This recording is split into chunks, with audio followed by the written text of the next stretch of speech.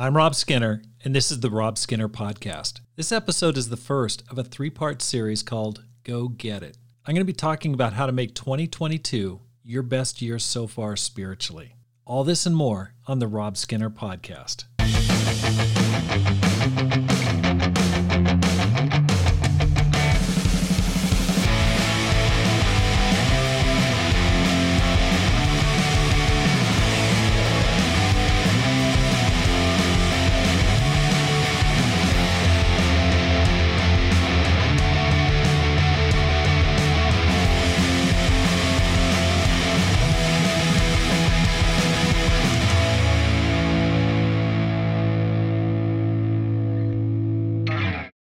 Welcome back to the Rob Skinner Podcast.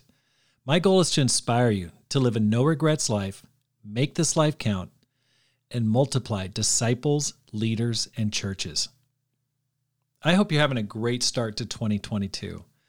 I am seeing some very encouraging signs in my personal life and in my ministry that are pointing to a great year. I know that if you're listening to this podcast, you're a grower. You're a go-getter. You're hungry to make this life count and to do whatever it takes to grow spiritually and make a difference for God. I want to share with you three things that'll help you make 2022 your best year so far. I'm going to do a three-part series entitled Go Get It.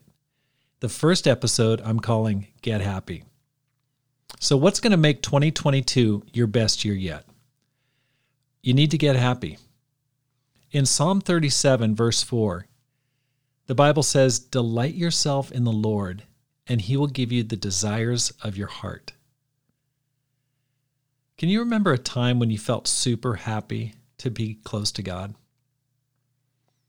No, really, I want you to take a second right now. Think about a time when you felt like, man, I am really close to God. I'm super happy. This is just something that makes me, I feel a sense of fulfillment, contentment, joy. To be close to God. I know that there has to be at least one time in your life when you felt that way, when you felt that God was your delight and your joy. I bet that people noticed it and it overflowed.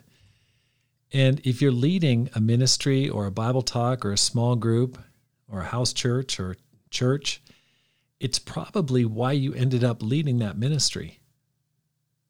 So the question is, how about now? Ministry, career, family, financial pressures, middle age, distractions can all combine to steal your joy and dim your fire. We can get businesslike, worried about people, worried about our performance. We get so serious. We can get cranky. And the result is that people aren't inspired around us. They avoid us or wonder what's going on. I tend to be a happy person, but I'll tell you what, if I'm not close to God, I've got a very serious side that makes people avoid me. It's just, I get real businesslike, and I wouldn't say it scares people, but it definitely puts people off. They steer clear. And I know that that's the mode I'll go into if I'm not really rejoicing in my relationship with God, if that joy coming from the Spirit is not filling me up. These past couple of years, there have been a number of times like that where I walked into church and I was focused on getting something done, or I was in a situation or meeting with a person and they saw that super serious side, that intense side. And, you know, there are times when we need to be intense. There's times when we need to be focused for sure. But I think sometimes it can mask a lack of joy. You can just go into performance mode, business mode, rather than the joy that should empower us much of the time. I love what it says in Nehemiah chapter 8, verse 9. It says, "Then Nehemiah the governor, Ezra the priest and teacher of the law, and the Levites who were instructing the people said to them all, 'This day is holy to the Lord your God. Do not mourn or weep.' For all the people had been weeping as they listened to the words of the law. Nehemiah said, 'Go and enjoy choice food and sweet drinks, and send some to those who have nothing prepared. This day is holy to the Lord our God. Do not grieve, for the joy of the Lord is your strength. Now this was the renewal of the covenant, similar to what we read about in Joshua 24, when Joshua called the people to remind them of the covenant and call them to recommit to it. We also read about it in 2 Chronicles 15, when King Asa called the people back to recommit. And this time, after the building of the wall, Ezra and Nehemiah are calling them back to recommit to the covenant that they had already committed to earlier in their history. But the people had drifted, and there were a ton of problems. People were intermarrying and all sorts of different things with the local foreigners. And yet Nehemiah and Ezra told them something very counterintuitive. He said, don't mourn, weep, or grieve. Instead, go and enjoy yourself, because the joy of the Lord is your strength. Now, why in the world, after so many problems, would these two spiritual leaders say, hey, no, don't weep. I know you got a ton of sin. Don't grieve. Instead, go and celebrate. And I think one of the reasons is God wants us to delight ourselves in Him. Because being joyful in God is our superpower. And I think that's what He's saying there. He's saying, listen, the joy of the Lord is your strength. That's your superpower. Now, I'm a big Marvel fan. I love Marvel movies. Probably my favorite is Thor Ragnarok. That is one of the funniest movies to me in the world. I love that director, Taika Waititi. I mean, he is so clever, and there's so many lines we just laugh hard. Plus, the Led Zeppelin soundtrack, I mean, you just can't really beat it. But I love that because so often the theme in these movies is the superstar loses his power. The first Thor episode, I believe Thor loses his power, his superpower. And what is the Christian superpower? I really believe it's your joy in your relationship with God. That's your superpower, being filled with the Spirit. It's what fired us up when we became Christians, right? Now, experience, technique, and performance aren't as pleasing to God as simply loving to be near Him. That's important, especially as you get older spiritually. It's easier to rely on technique and performance. And guys, I'm just putting this out there. I love technique. I love how-tos. I love practicals. I'm not going to go away from that. I mean, I love it. It's one of the reasons why I want to put together a podcast, because sometimes I feel like lessons are way not practical enough. And I want help. I want to know, what do I do? How do I do it? But we got to be clear. Knowing the right thing to do isn't as pleasing to God as simply having the heart to be near God Himself. And it's that will set us apart during COVID, during difficult times, and during uncertainty. And that's exactly what we're going through right now. I want to give you some practical applications of how to get happy. Now, let me make a disclaimer, because I know many of us struggle with depression, discouragement, and it may have been exacerbated with COVID, and you may need to get therapy or, professional help. And I'm not talking about that. And I'm not talking about the happiness that comes from, I don't know, winning the lottery or something. I'm talking about a joy in the Lord, delighting yourself in God. And depending on your temperament, it's harder or easier. But there are ways that we can work at it to get deeper in our relationship with God and enjoy Him more. So let's talk about practical application. Your number one job is to delight yourself in God. That's got to be your number one focus. Now, I started this year, I reread a book by John Piper called Desiring God. And this is a great book. It's pretty deep. He's a Calvinist and he's a deep thinker. He loves Jonathan Edwards and he loves C.S. Lewis. And so he's got a lot of cerebral references in it. But his point is great. He says, listen, we're designed to delight ourselves in God, to find our joy in Him. And we're never going to be happy until God Himself is our primary source of joy. And I couldn't agree with him more. It's just so perfect.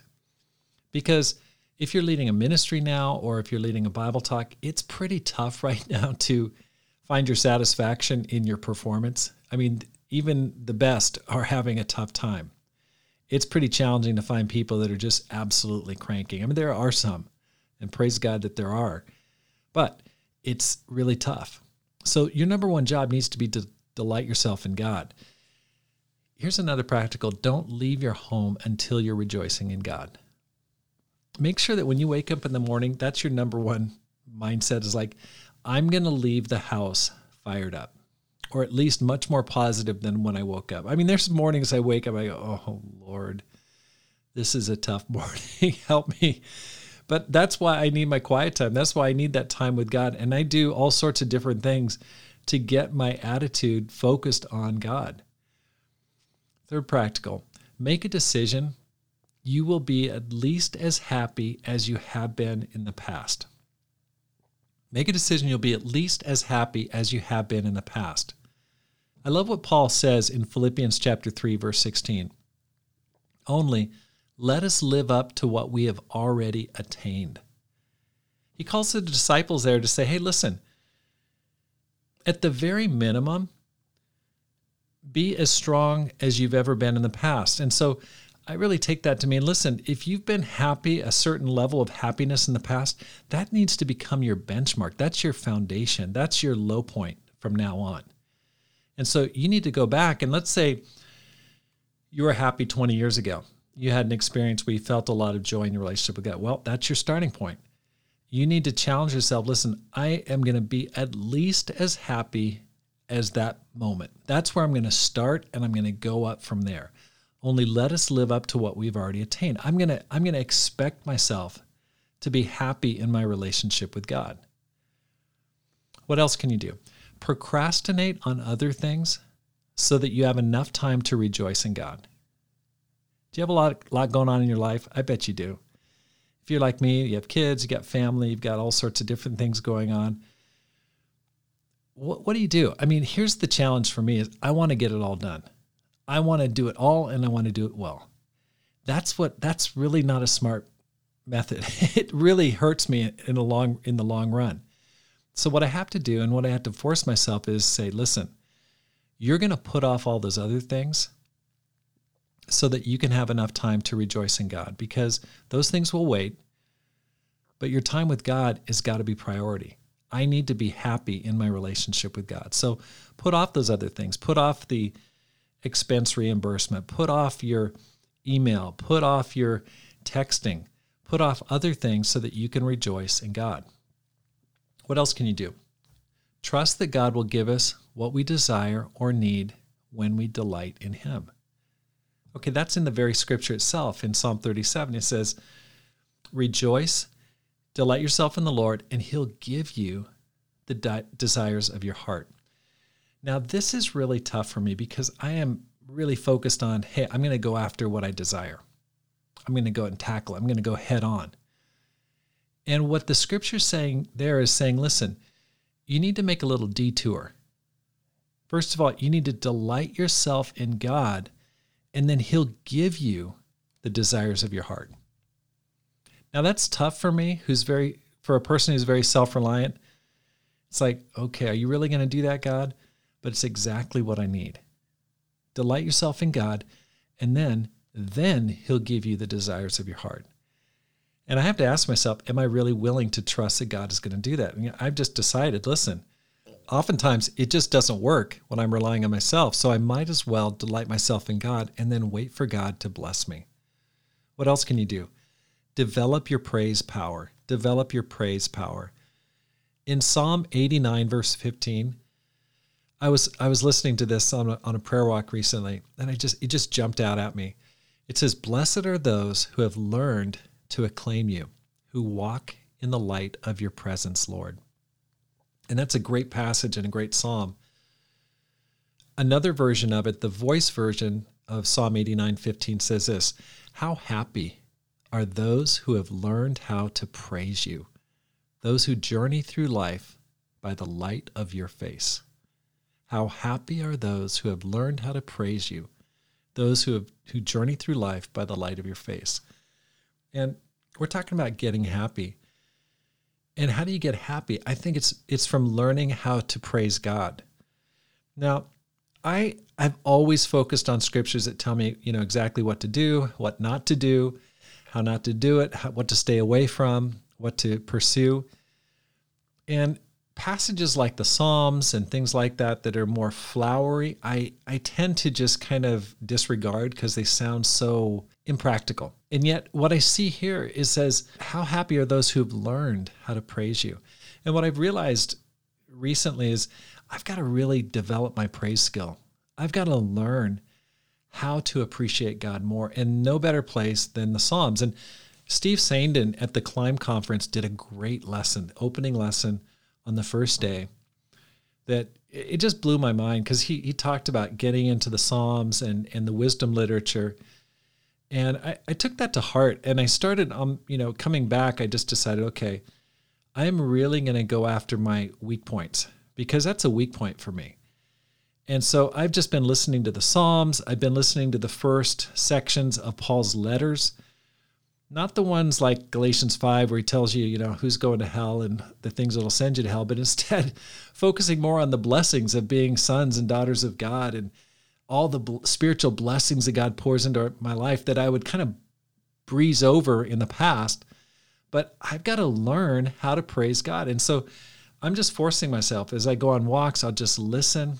I've been pulled out my guitar again. I've been just trying to play music and trying to develop that soft side to praise God more. And so this is something that you have to develop. You have to develop your praise power. It says, blessed are those who have learned to acclaim you. It doesn't come naturally. And one thing I love about David is that guy knew how to praise God. And one thing I've seen in just reading about David and Solomon, Solomon was just so smart, super smart guy, but he ended up in a terrible place spiritually at the end of his life. His dad, he had so much sin. I just go, David, lusty, adulterous. I mean, he had so much blood on his hands, but that guy really loved to praise God. He found his joy in God and always went back to God. And that's why he's just lifted up so much. And I think that God was willing to overlook so much of the guy's sin because he really loved being in the presence of God. And I want to give you a friendly challenge this year. If you want to go get it in 2022, get happy. Delight yourself in the Lord. Work hard at rejoicing in your relationship with God. Thank you so much for joining the Rob Skinner podcast. If you're enjoying this podcast, please hit the subscribe button and let your friends know about it and how to find it. Because my goal is to inspire you to make this life count, live a no regrets life, and multiply disciples, leaders, and churches. Have a great day and make this life count.